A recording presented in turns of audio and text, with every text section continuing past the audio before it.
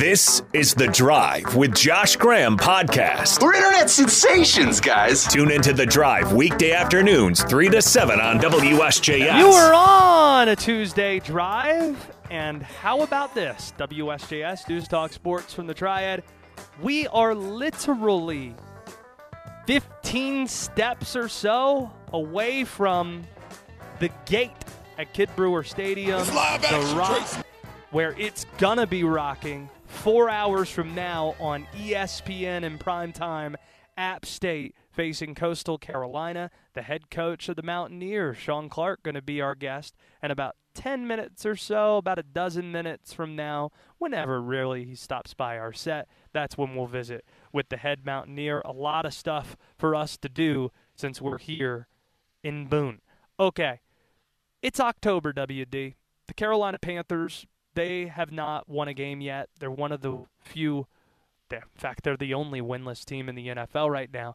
So you're already starting to hear the same whispers we heard a year ago when the Panthers moved off of Christian McCaffrey. Hey, is Brian Burns next? Is Carolina going to make a move and potentially move Spider Burns? That's one way you can get back into the first round after all. The trade deadline, it's this month. To that, it should be sniffed out now. This conversation should be had, and it should be a short one. The Carolina Panthers absolutely positively should not trade Brian Burns. They absolutely positively should not shop Brian Burns. Full stop. And here's why. Elite pass rushers are incredibly hard to find. With respect to McCaffrey and to DJ Moore, it is a lot harder to find an edge that is elite than a wide receiver or a running back, regardless of how talented they might be. Burns is the best player on this team, and Frank Reich knows it. Listen to the way Frank Reich talked about Brian Burns' leadership and what he brings to this team. This was immediately following the Panthers' loss to the Lions a couple days ago. Listen, I cannot say enough about Brian Burns. He stands for everything you want a football player to stand for, everything you want a leader to stand for. I mean, that guy he's the epitome of what you want as a winner. That guy's a winner, and that's where you feel bad for guys like that. You know that he's been here a long time. We've not been able to win, and everybody deserves better, but he deserves better. He does. He was drafted in 2019. He has not experienced a playoff trip. He has not experienced a winning season. But that doesn't mean you trade him.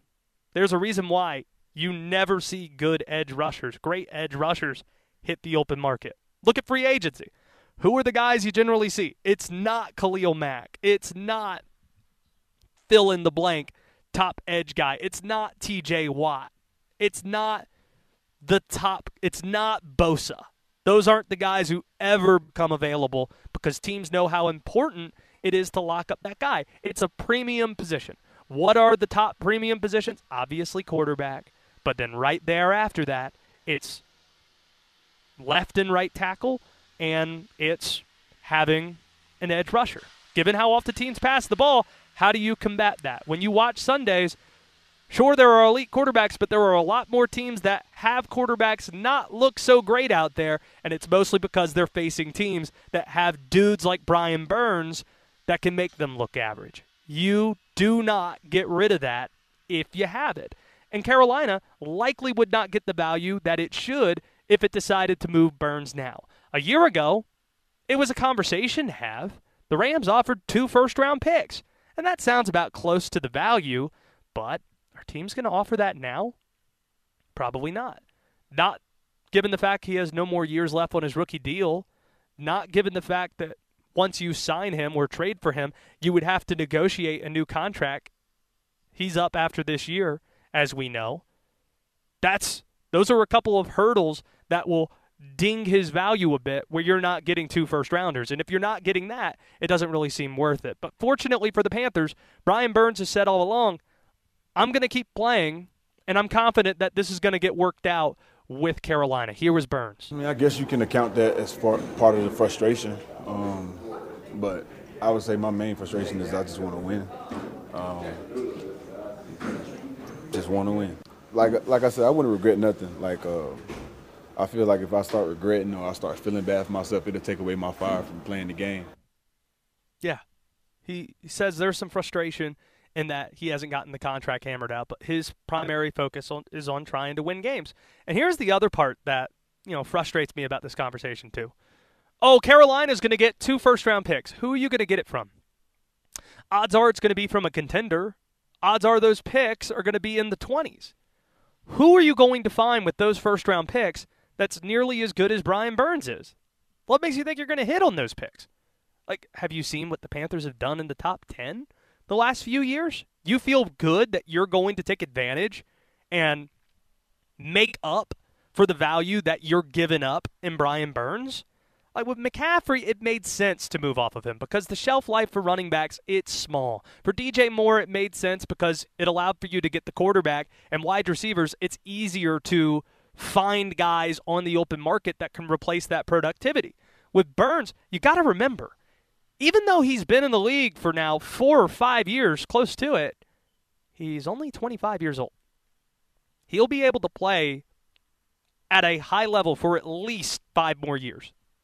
If you sign him to a mega contract for the next 5 years, he's going to be elite for that entire stretch, probably close to 10 years. Look at Pepper's career. Look how long Bruce Smith played. How about, Jason Taylor, Michael Strahan? So he wants to stay here. He should stay here. It's October and the Panthers haven't won, so those conversations are already creeping up. Do not give up Brian Burns. Spider should be signed here long term, and he should be part of the winning that will come, hopefully, in years in the future with Bryce Young at quarterback.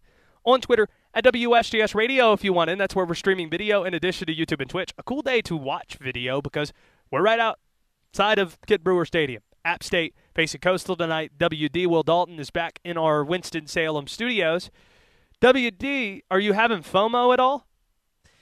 I always have a little bit of FOMO when you're on location somewhere and I'm back in here, but we got to keep the 1s and 2s going. We got to keep this thing sounding good. And Shifting things. I'm glad I hung back because I watched John Wick last night. Oh, yes. We need to talk about that. And speaking of which, I'm sure Shawn Clark will want to bring up movies because every single time he sits down on the show, he wants to ask WD about the movies that he's watching. We'll see if he likes John Wick. Getting to the game tonight. App State, Coastal Carolina is going to come down to the 2 quarterbacks. For App State, it's Joey Aguilar. For Coastal Carolina, somehow, some way, it's still Grayson McCall. Starting with App State, the recruitment of Joey Aguilar has saved App State's season and maybe saved Coach Clark's job. A lot of pressure when you don't win at App State. And last year, they didn't meet expectations after the big September that they had. Ryan Berger, he was supposed to be the starting quarterback replacing Chase Bryce, who had been here the last couple of years. But Berger went down game 1 against Gardner-Webb. And what do you have at that point? How many teams' season would sink if you lose your starting quarterback in week 1? For North Carolina, for example, ask yourself the question, how would North Carolina's season have suffered if Drake May went down with an injury in week 1? For App State, they lost their guy, but they had Joey Aguilar waiting in the wings, and the only reason they have Joey Aguilar is because Shawn Clark felt the need to go into the portal and find this JUCO quarterback from California.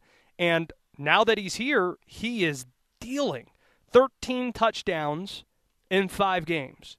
App has the second best offense in the Sun Belt currently. That doesn't happen if you don't have forward thinking, if you don't protect yourself and thinking about depth the way that Shawn Clark did. That's one side of the equation. On the other side, Grayson McCall, who is a North Carolina kid, who App State recruited once upon a time. He is in his 5th year with Coastal, 4th year as a starter, and unfortunately for Grayson McCall, Jamie Chadwell is not the coach anymore. Jamie Chadwell is over at Liberty. Under Chadwell, Grayson McCall, in 3 years as a starting quarterback, only had 5 games without multiple touchdowns. Let me say that again.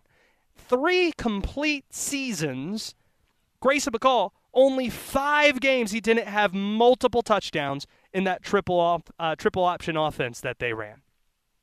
Under Tim Beck, former NC State offensive coordinator, we've only seen 5 games in what's Grayson McCall's final season.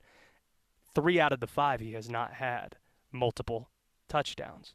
That is a problem and something that has led to Coastal Carolina not being nearly as effective as it's been in past years, and why App State has a great advantage tonight. It's why they're favored by close to a touchdown.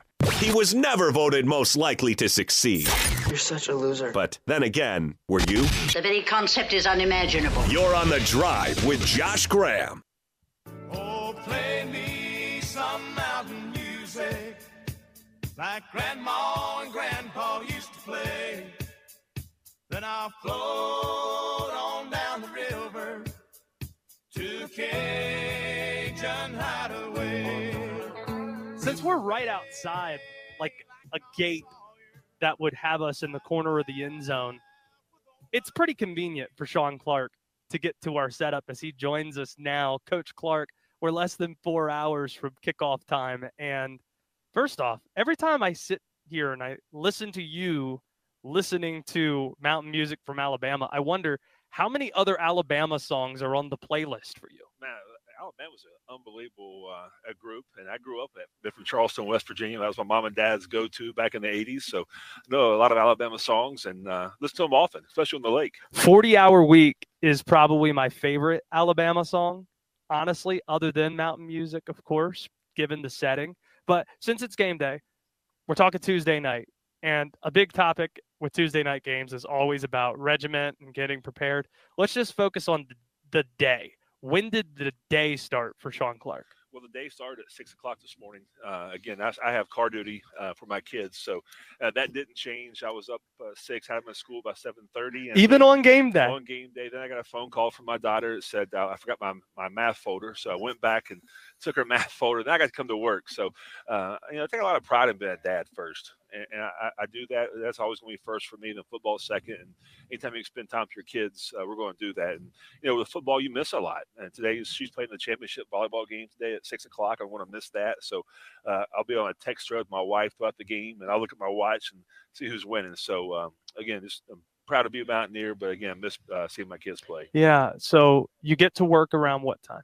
I got here about 9 o'clock this morning. That's my normal time on a game day. Okay, 9 o'clock, and that wouldn't change if it was a night game at the Rock on a Saturday. Yeah, same thing. I get in early, try to do some personal stuff around the office, and there's a lot of gotta do's, paperwork you have to get done, and no one's in the office at that time. So I get stuff done to finish up this week, and then get on to next week already. So that's my favorite time. No one's in the office. What's the most difficult part about a Tuesday night game? The lead up, the 9-10 day lead up after the Monroe game, or the 10 days or so that follow tonight? No, it's before, without question, because usually a Thursday night is date night for your wife, and then this time it was Sunday night, so that's what really messes you up a little bit, and you're so confused with your schedule. I just know yesterday was Friday in my book, and we don't watch Monday Night Football on a Friday in my eyes. So, but again, that's the hard part. The easy part's on the back end. We'll come back and we'll practice tomorrow with them. Put this game to bed, and get on the recruiting. We'll leave tomorrow night going recruiting. App State coach Shawn Clark is with us, Coastal Carolina, on the schedule tonight. How happy are you going to be? This is where I want you to be honest with me, Coach, that you're not going to see Grayson McCall again after tonight. I'll be very happy. Probably Mac Brown feels like playing Appalachian State, but no, it's he's a great player. I recruited him when I was an assistant coach here back in 2018. Indian Trail area? Yeah, Indian Trail area. He's down south of Charlotte, and we had a great relationship. He's a great kid. I saw him at the Sunbelt Media Days, and we were joking about it. He could have been a Mountaineer, but he's a great player. Got a lot of respect for him in his game, but I'll be glad when he's gone. App State, Coastal Carolina, a big game tonight. Looking at your quarterback, this is what fascinates me about your story, Shawn, with this year's team.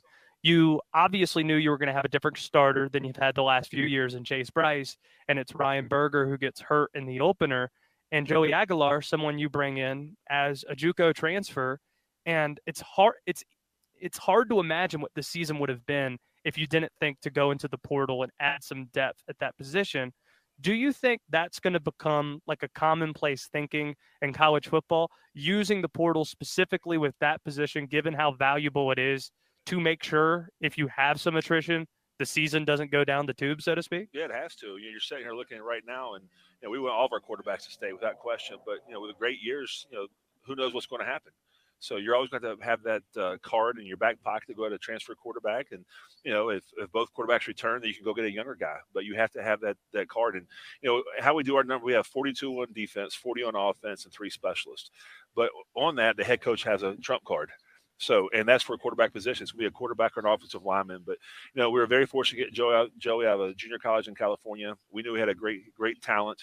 And Ryan, he won the job outright during fall camp. But we knew Joey wasn't too far behind. And then you can see for the first play he came in with his first play is a touchdown, about a 50-yard touchdown, and the rest has been history so far. What do you remember about conversations with your staff when it came to finding a quarterback in the portal, looking for one in the first place, but also saying, oh, yeah, the guy from California and JUCO, he's a fit? Yeah, it was kind of ironic because Frank Ponce, our offensive coordinator now, was at Miami. Yep. And he called and said, listen, there's a quarterback in California. We're probably not going to take him, but we're recruiting him hard right now. We probably won't get to him. So we went and looked at, I told Kevin Barbet at the time, hey, go look at this kid. I watched him. I think he's very talented. And we watched him, and then, we gave him a visit. He's supposed to go to Coastal the next weekend and cancels his trip to Coastal, commits to App. And then you fast forward a month, Kevin Barbet, he's off to Mississippi State, and Frank Ponce, the offensive coordinator. So even though he was gone, Frank Ponce recruited Ryan Berger and gave us the inside scoop on Joey Aguilar. And you didn't let him. You got him before he was able to look at the school that you're playing tonight. How about that? How small that world can be. We need to get to the important stuff, though. WD watched John Wick for the first time last night. You're a fan of that movie.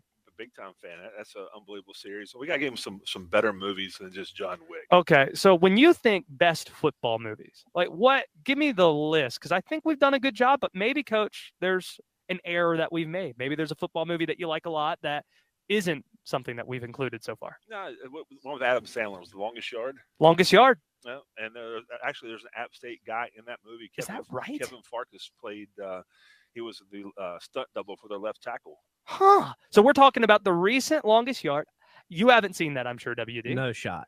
And Michael Irvin, Adam Sandler. Yeah, Michael Irvin's in it, and I think Nelly's playing the running back. Well, he's fast. He's so fast. He made people who are also fast not look fast. That's how fast he is. And then you got he has probably not even seen Waterboy. Oh, come on. Have you seen Waterboy? No, I have not. What's seen more Waterboy. unforgivable, not seeing Longest Yard or Waterboy? I tell you what, we have some work to do down. And we've been doing work. That's the problem. Okay, Waterboy seems like it's more inexcusable that he hasn't seen it. Yeah, without question. You have to see Waterboy of all things. Okay, so we'll put that down. You're still a big Coming to America guy. McDowell's. We might get some of that after the game. I don't know. Do we got one of those in Boone somewhere? Get some McDowell's. We'll try to work on that. And WD, we'll figure out. We'll throw that into the hopper here. We'll throw Waterboy and Longest Yard into the hopper of movies that he can watch. But every time I see you, Coach, it's amazing. You're like, what has WD seen? Everybody wants to know that for some reason. You're gonna be a social media icon here pretty soon. Shawn Clark, tell me one key tonight. It's not often we get to catch coaches on game day.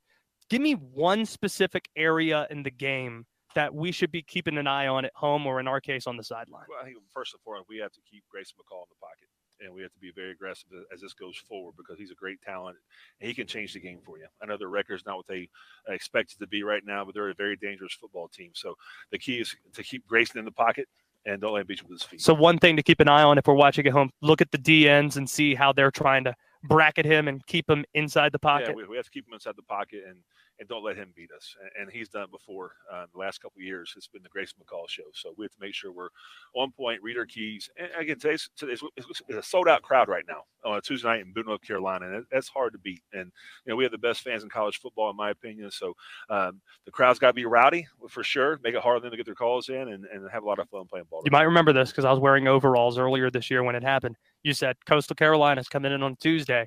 You need to bring your show down here. And I said, Coach, you say no more. And here we are. Man, I appreciate being up here. It's awesome to have you guys up here today, but really it's awesome to get to know you guys and all you do and talk about App State football. Go get a win tonight, Coach. Thanks for doing this. Appreciate it. Thanks so much. The Drive with Josh Graham, only on WSJS.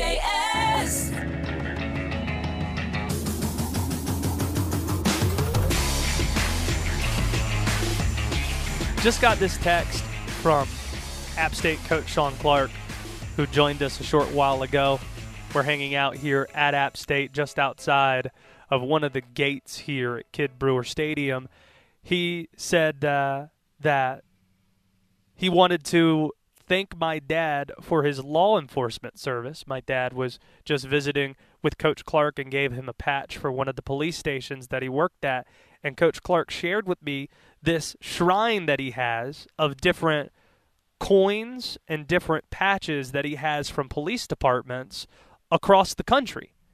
Because Coach Clark actually got a criminal justice degree and I believe is actually somebody who is had been approved by App State Police here locally. That's something that Shawn Clark told me. So I think he's been sworn in as part of App State Police if he's on call. So don't mess with Shawn Clark. Really cool stuff. And cool to visit with Shawn Clark a few moments ago. Adam Witten will be here in just a little bit. Okay, let's get to last night. Major League Baseball. What a finish for Braves. Who are the Braves playing? Phillies.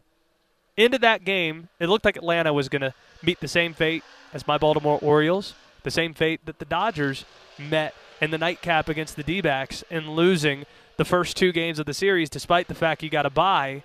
But with different ideas, Austin Riley had a home run in the bottom of the 8th to put Atlanta in front, and he had the throw after the cutoff man was missed to put Bryce Harper out at first as he was off the base, not tagging up.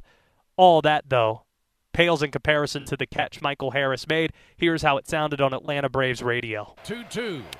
In the air, out towards right center field. Harris going to go back. Harris back to the warning track. He leaps. Michael's got it! He's got it! They fired it in, and it rolls across the infield. Taken by Riley. He throws to the bag. They double him off. Ball game over. Braves win. I've never seen a play like that. I hadn't either. Not to end a game, at least. And what a finish it was as Atlanta knots up that series with Philadelphia. It kind of feels like that is a pseudo NLCS. With respect to the D-backs, I'd take the Atlanta Braves or the Philadelphia Phillies against them with a trip to the World Series on the line. WD, that was a lot better than the football we saw last night. Not Mason Crosby, that's the Packer kicker. Max Crosby dominated this game. You had the interception late. The Packers, I don't know if they're good. Probably not. The Raiders, I'm pretty sure they're not good. Still won the game on WSJS to get the late pick and win it 17-13. The baseball, a lot more entertaining than the football there. And while we're talking about the NFL, let's circle back to the Panthers. What is the root of the negativity surrounding Bryce Young right now? What is it that is frustrating Carolina Panther fans the most right now when it comes to Bryce? Because from the outside looking in, or as somebody who watches it quite a bit and talks to Panther fans for a living every day, it seems to me the primary roots here have nothing to do with Bryce Young himself.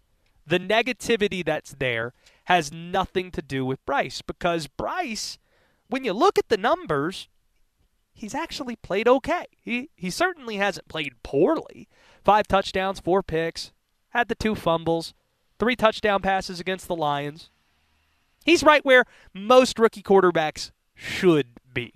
Certainly not giving you indications with his play that he's going to be a bust or that he belongs or that he doesn't belong out there. He's handled himself perfectly off the field. No issues at all with what he says.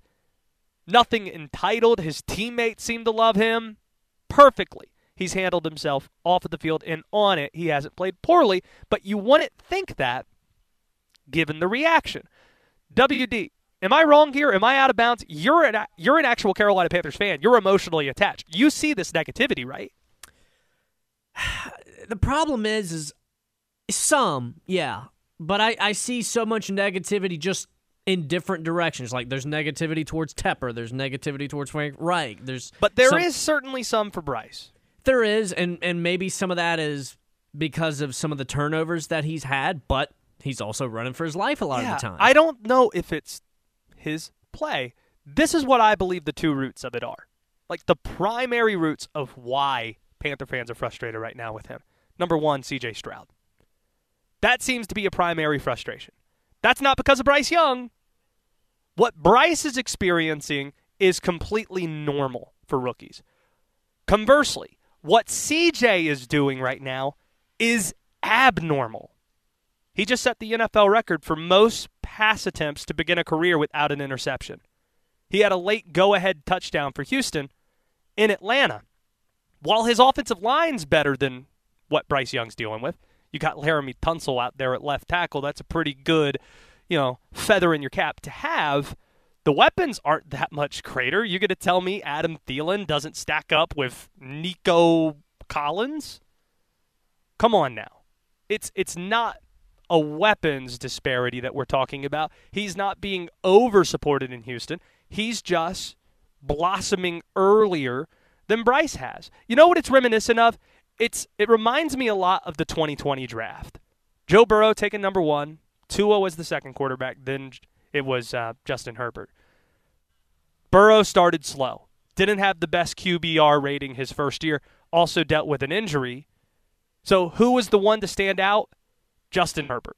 And if you were to redraft it after the first 10 games or after the first season, Justin Herbert is the guy that you take number 1. That's the way that most fans feel.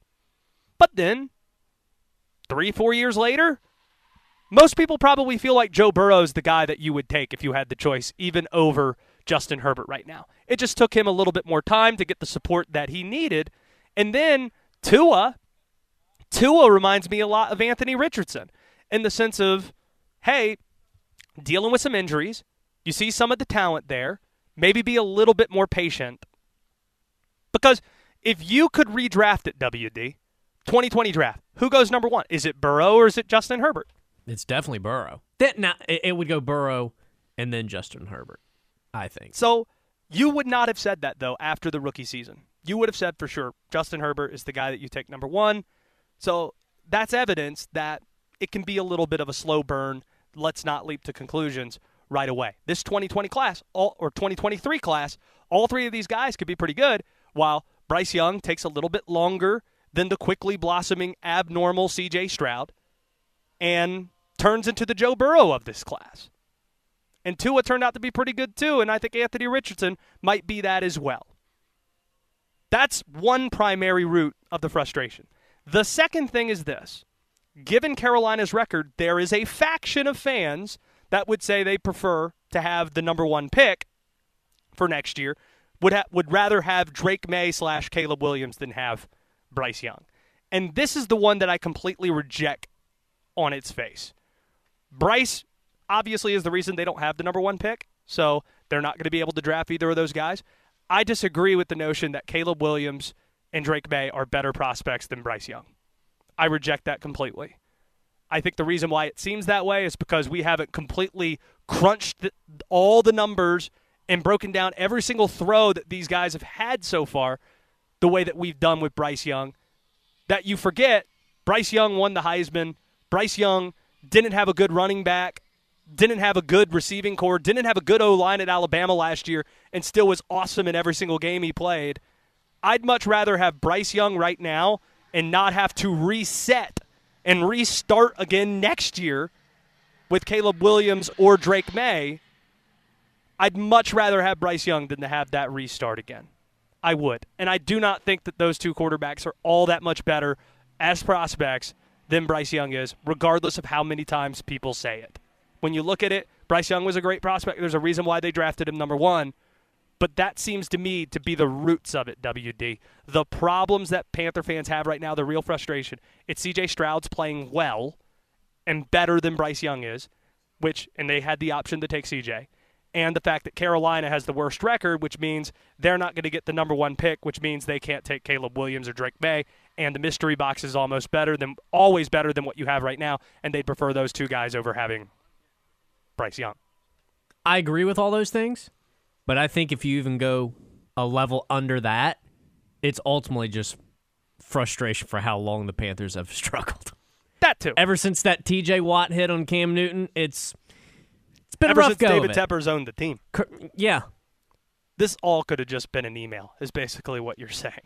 On with the show. Showtime. Back to the Drive with Josh Graham.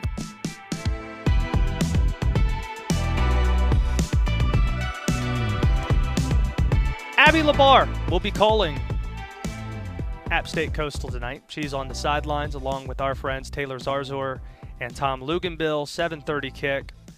How prepared are you for chilliness tonight? I see your get up now. We can see you on YouTube, Twitch, and Twitter. You have the blazer on. Yeah, look at that. There's no chance that's all you're stocked with. So I did break out the puffer coat. It is with me. It's funny because I lived in Florida for a year and I haven't done football in over a year. And so when I pulled out the puffer, it was at my house in Charlotte. I don't even have it with me yet in New York. I didn't have it in Florida. So I'm like, I might need to bring this thing. I pull it out and I pull like a mask and like old stuff out from like 2 years ago out of my pocket. I'm like, holy cow, I haven't worn this coat in so long. Like I think since like COVID year, honestly. And so yeah, I got it. It was chilly last night and yesterday. Are you worried? Are you worried tonight? No, I mean like I'm gonna be sprinting around the field, so I wore my running shoes. Oh, gosh, don't look at these socks. I see them. I wore my long socks. She's got the long white socks. Yeah. It's stylish, though. It's honestly, I think this is it. You're ready to go? Yeah. Okay. See, I brought maybe a hoodie. I think I got, like, Merle Fest gear, like an Avett Brothers hoodie. I'm ready to go. I'm locked in. Merle Fest is right down the road from where we're set up here. One of the best festivals they have in North Wilkesboro every year. Abby, what story are you looking forward to tell tonight? You said you were here yesterday. You were spending time with both staffs. What's a story that give me a teaser, we might expect to hear on the ESPN broadcast in, I don't know, about 3.5 hours? Gosh, there's so many good ones. I mean, that's like the fun part about covering the Sun Belt, right? Like you have a lot of these, the way that Shawn Clark explained it, like blue-collar guys, and they just work really hard, and they all have like pretty cool backgrounds and stories. I mean, I think really like Joey's story, the quarterback, is just unique in itself. And I love how Frank Ponce talks about Joey Aguilar and how like his little like tendencies and how, I mean, the way like we were belly laughing so hard in that meeting, just the way that they've been trying to like coach and player build that relationship, because Joey just seems like a guy that like nothing phases him. Like Frank Ponce said, sometimes I will look at this kid and I'm looking right through him. And I'm like, are you understanding what I'm saying? Like, do you know? And Joey's like, Coach, whatever you need, I got it. Whatever you need, I got it. Like, just not phased, so level-headed, and all the players talk about him in that way too. And I think that's very unique. I think that's unique for a quarterback to not really get phased, especially considering the fact that like he does make mistakes, and that has been a big emphasis for this App State team. Like, and so Frank Ponce and Shawn Clark are like, we just kind of have to let him play and accept the fact that he's going to make some, mistakes where you're scratching your head and you're like, Joey, what were you thinking? But if you take away like his space and his eyes because he sees the field so well, then you take away his ability. And so I just love like that aspect of Joey, and I look forward to kind of sharing that, because there was a quarterback battle, to start the season. Ryan Berger. Yeah, and you didn't know if he was going to really play. And so to kind of share who he is, very Brett Favre-like, and to give him that platform, because he is a hard worker, according to, the staff. So that's a fun one. And then really just, like, the atmosphere here. I'm gonna go into the little teaser. I'm gonna go into the crowd for the opening hit. I'm gonna, maybe somebody will give me a pair of overalls. You're gonna be on the hill? I thought about crowd surfing, but I'm not sure. Oh, you need to get the striped overalls. I know. I'm trying to figure out, like, do I crowd surf? Do I get the striped overalls? Striped overalls is the move. I was thinking that. I mean, they're iconic. And it could keep you warm. True. So yeah, I mean, one of the like tidbits that we were told for this game is that 10,000 student tickets were claimed, right? The student body at App State is about 22,000 people. That's undergrad and graduate students. So 10,000 tickets is about half the student body enrolled, which is crazy to me. Mm-hmm. Like, that's the only so other impressive. school I could think about that is, granted, it's a lot different circumstances. Wake Forest, where when they were ranked 10th in the country, 9th in the country the last few years, you'd have like 85% of your student body there because it's 5,000 students. Yeah, I mean, true. I mean, it's a small family, but like a lot of times though at these schools, like you don't have that buy-in. No. You know, and so for it to be about half the student body, even though it's not a huge student body, like it still says a lot. And I know it's easy to kind of the atmosphere and the crowd is always like it's a storyline I think a lot of people like look at like in general, just like with college football. That's always like one of the biggest stories. But I think here it really is something special, and you've seen it grow so much over the last few years. And I'm biased just being from North Carolina. I love to support my North Carolina schools. What is your favorite stadium to watch a game at? Like, I guess I'll take NC State off the board just because that's your alma mater. But even as an East Carolina guy, and I was there when Lincoln Riley was calling the plays and they were really good 10 years ago, I still think that this is the best place to watch a football game because of how much the fans care, to your point, but also like the topography. That's a vocabulary word right there. There you go. You talk about being in the mountain and just how everything looks. It's hard to get a better atmosphere just, aesthetically. Well, I think there's an intimacy factor too, right? Like you think about why Cameron Indoor Stadium is so iconic. It's because you're all on top of each other, and like here it's kind of similar. So you have that, like you have the beauty around it, but then it is like a smaller. It's 30,000 people, I think, is technically the capacity for the stadium here, and so you feel that energy and environment more because it is a little more intimate.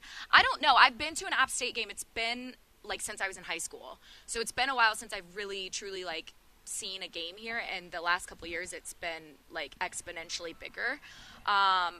I'm going to go with your classics. Like, I love Blacksburg. Watching a game at Virginia Tech is incredible. And I grew up going to Neyland Stadium. You cannot top that. So my wife and I went to Neyland Stadium for the first time last year, and it was awesome. Clemson's one of the ones at the top of the list, too. I haven't been to Clemson yet. So the one I keep hearing from people is LSU. Okay. And my wife and I, we're going to Baton Rouge, not this weekend, but the following weekend, when they play Army at home. The Panthers are on a bye. So we're going down to New Orleans. She's never been to New Orleans, and we're staying in the French Quarter a few days, and then we're going to Baton Rouge Saturday night. I always hear Tiger Stadium at night. Shout out to Ryan McGee. He's the one that's been telling me for years that's the one you need to go to. So we'll see if it delivers. Oh, I got to mention, though, your alma mater, MJ Morris, scores 48 points. That's the most points against a Power 5 opponent in about 5 years. It prompts questions of, you see him at practice, why isn't this guy playing for you sooner? There's some other stuff maybe that goes into that too, but how much did Saturday change your outlook on NC State? Well, I think you bring Brennan Armstrong in and you want him to succeed, right? And I think you really try to, because and I've learned this a lot. I learned this actually a lot from Rod Brennamore covering hockey. Like, you want the guys to feel your confidence in you. And so sometimes you stick with a player regardless of their product, and just so it's like, hey, look, I still have confidence in you regardless of what's happening right now. And so I think they were trying to do that with Armstrong. MJ's always had the potential. I'm excited about it. To be honest, I was really I panicked after the first drive. I was like, oh, great, here we go. The interception, done. But no, I don't know if it's necessarily changed my outlook. I think it just kind of gives us all as NC State fans a little more excitement now, because you could get to 6 wins. We were disappointed, I think, and I know fans. I know we were disappointed. But Wolfpack fans. MJ Morris had a ton of hype around him coming to NC State for good reason. So maybe they didn't think he was ready. You gotta try to trust the coaches. Are you believing in the Canes hype? You know what? I just talked to our good friends Joe Ovius and Joe Gillia about that this morning. Again, same thing. Going back, kind of along the lines of what I was just talking about. Rod Brennamore, he sticks with his core. He sticks with the system. Eventually, it's gonna pay off. It's Stanley Cup or bust. Yeah, I think so, because you have a lot of guys going into this offseason. You got to at least get there. Brett Pesci's the big one, Yeah. And so that's. Yeah, 100%. But it's the same exact things we're talking about, like goaltending. Is everybody healthy? But you could argue all these things for other teams, too. And that's why it's the Stanley Cup. It is. Abby Labar, I'm just filled. My heart is full. My heart is full. It's good to have you here. from love ESPN tonight. You can watch her on the sidelines for App State and Coastal Carolina. It's time once again. You're on The Drive with Josh Graham.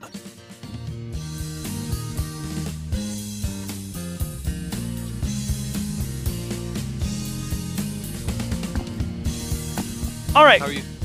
Doug Gillin, App State Director of Athletics, kind enough to join us here at our set. We're here on the mountain, Kidd Brewer Stadium.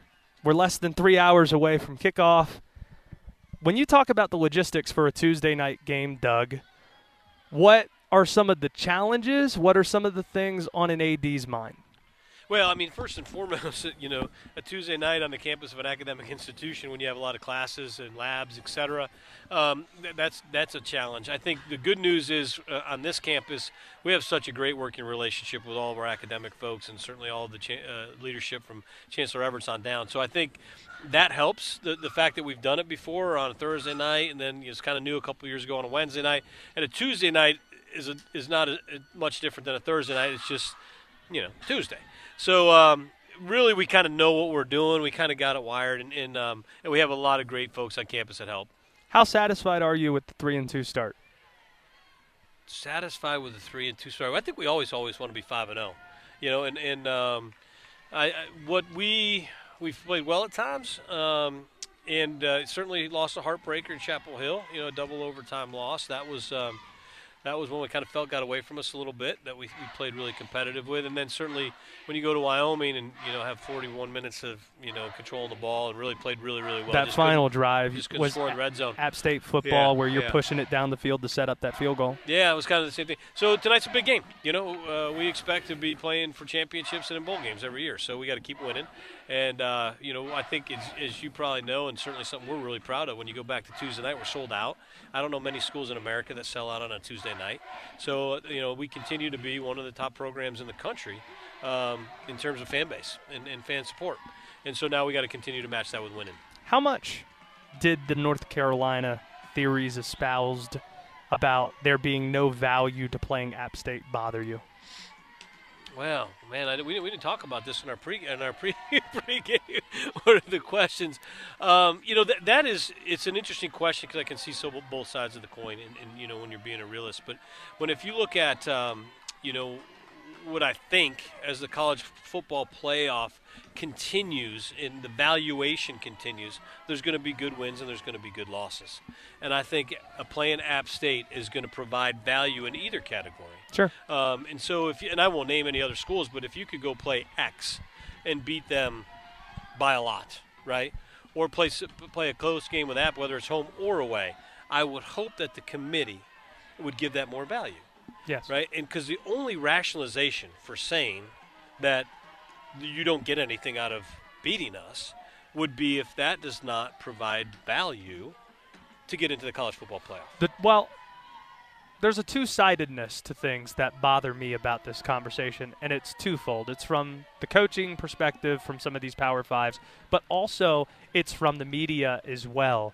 You'll have coaches who say, on conference expansion, for example, we got to think about our fans. We got to think about our student athletes. We got to think about travel and how maybe that might affect them negatively if you go so far away from home. Well, why doesn't that apply to who you play on your schedule, especially if you are a large Power 5 in-state institution playing teams from other parts of the state? And then there's the media piece of this, where so many in the media will say it's good for college football when North Carolina plays Appalachian State, for example. Yet, after a great game, 40-34, that was awesome in Chapel Hill, North Carolina gets bumped down 3 spots exactly in the AP poll. Great point. So that is exactly what I was talking about. That's where the media's got to value that win. Yes. And because then the narrative is, which I don't agree with, becomes true when you get bumped down for playing. I mean, probably I haven't looked at all the scores from the University of North Carolina this year, but that might be the most competitive game they've played this year. Is that accurate? It is. Every other game they've won by at least 14. Okay, so you're talking about the most competitive game they played this year at home in front of a sold-out crowd, and you get bumped down. That doesn't make any sense. It doesn't, and that's the piece. And Jay Billis was making this point to us last year or it might have been 2 years ago when Virginia lost to James Madison on the road when they opened up a new building, and there were headlines out there, embarrassing loss for Virginia and things like that. If you want those schools to travel, especially, not just scheduled teams, but to travel to those places, you can't say it's embarrassing if they lose. You can't say that the Power Five is embarrassed if they lose to one of these teams. And that's on the media. That's not on the people within the sport, because people know what this place is about. And that's the part that's not talked about enough, I don't think. And that's why I bring it up. No, I agree with you. I think anybody that schedules App State should be commended. Doug Gillin's with us here. App State Director of Athletics. Give me the rundown of Power 5 opponents you guys have in the next few years. So we're going to Clemson next year. We've got NC State here in 25, going there in 26. South Carolina's on there. South Carolina in 27. Do not have a Power 5 currently on the schedule in 28, going to South Carolina in 29.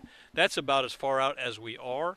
And then with scheduling, we're trying to piece in, make sure that we're playing, another peer opponent, wherever that might be.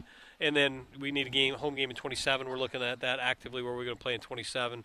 We're always looking at playing down in the Charlotte market, another Bank of America game coming up. So we're trying to continue to find opportunities to go play wherever. Like go and play Wyoming. That's a really good Mountain West team. And that's is it easy to go to Wyoming and play? No. Have you ever been to Laramie? No. What was that like? It was great. What the heck? It's a great town, a great college town. They had a great crowd, and they got a great football team. Yeah. And so we were happy to go play them, and we'd go play them again. I think it was just, we want to go put our student athletes in an opportunity to compete. A lot of folks wouldn't go to Laramie. We were happy to go there. Doug Gillin with us here. You've mentioned to us a handful of times that you've been in touch with John Curry looking to figure out the Wake Forest game. When do you think to reapproach Bubba Cunningham in North Carolina, given all the talk and all the hubbub that came out of that game? Have you guys already been in conversations? No, Bubba's a good friend. We have not talked about further scheduling since that game. And didn't Mac come out and said he's never playing us again? Mac Brown's the oldest coach in college football, too. So, yeah, we're scheduling 5 years out anyway. That's right. Maybe I think when you have students in our stadium 3 hours early, and I know that made an impact on their student athletes and their coaching staff. That people, it was a big deal when Chapel Hill came here. The best environment. I've been to a lot of games. You can't say this because you're following App State week to week. Since Mac's return, that's the best environment I've been at. And some will say the Miami game, week 1 of Mac's first year. I was at that game too, and on the field. The App State North Carolina game, that's the best environment I've seen. And that's in two fan bases that actually are competitors, but we're all neighbors. And so it's not like craziness. And so long story short, I have not talked to Bubba. He becomes a good friend, and hopefully at some point in time we'll play North Carolina again. Hopefully at some point in time we'll get Wake Forest scheduled. A couple important things we need to get to non-football related. Doug Gillin with us here. Did I see it right that Dustin Kern's Mountaineers were picked first in the Sun Belt? Yeah, how about that? Yeah. Take the stairs. Take the stairs. Have you read Rory Vaden's book yet? Yes, I have. As a matter of fact, it's on. Dustin gave it to me. It's one of my favorite books. Yes, as a matter of fact, Dustin gave it to me, and I have read it. And yes, glad to see. We've got some really cool things with Auburn coming in. I was about to say. December 3rd, Bruce Pearl. We're going to be here too. Well, outstanding. Now it's a party. When Auburn comes, and we'll be here for that, so we can hang out and celebrate what Dustin Kearns is doing because he deserves it. Is it related that I don't see Duke, North Carolina, or any of the in-state Power Fives on the schedule now that you guys are picked to win the Sun Belt? Is that a coincidence? Oh, total coincidence. I don't think that we those games are getting harder to get. Yeah. Even to go 20 conference games for them. Yeah. And so, like when we're talking about football, think about this with football scheduling is, if these conferences go to 8 or 9 games, let's say they go to 9, and then they're going to play one autonomous 5, sure. Right? And then they're going to play an FCS, right? They're not going to stop doing that, other than like the Big Ten right now. So then they're going to have one to play. And so who are they going to play? And I can, give you the list. But that's why for us, when we talk about App State, control what you can control, continue to be relevant. When you can sell out a Tuesday night game, that matters. That matters in the sport of college football. When you can go to, and I don't know about at North Carolina, I know that early on we had the Duke game was sold out and the App State game was sold out. Was there any other sold out yet? No. So that's good. I mean, that's good for college football.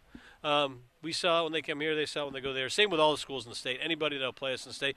East Carolina here, outstanding environment. Charlotte, when they play here, outstanding environment. When we play down there, we want to keep doing that. Last thing.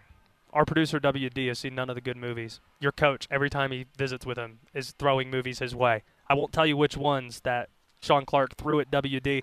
You just tell me which of these 4 he needs to see the most. Okay. Back to the Future, Coming to America, The Waterboy, Once Upon a Time in Hollywood. He's seen none of those. Which one does he need to see first? Are these ones that Shawn Clark is like really big fans of? A couple of them. Oh, man. 2 of them he highlighted specifically. All right, so if I was going to go see any of those 4, I would say Waterboy. Okay. Shawn Clark was the one recommending Waterboy Okay. and Coming to America. All right, that's there where we go. Doug Gillin knows his coach. Hey, I appreciate you coming up. No. Thank you very much. We're so happy. Talk about App State football. We're so happy to be here, right outside the rock. The literal rock is right there where we're sitting here. Great setup, and that is the AD of App State football and all sports, Doug Gillin. But tonight, it should be a sellout crowd. It is a sellout crowd. 7:35 kickoff time on ESPN.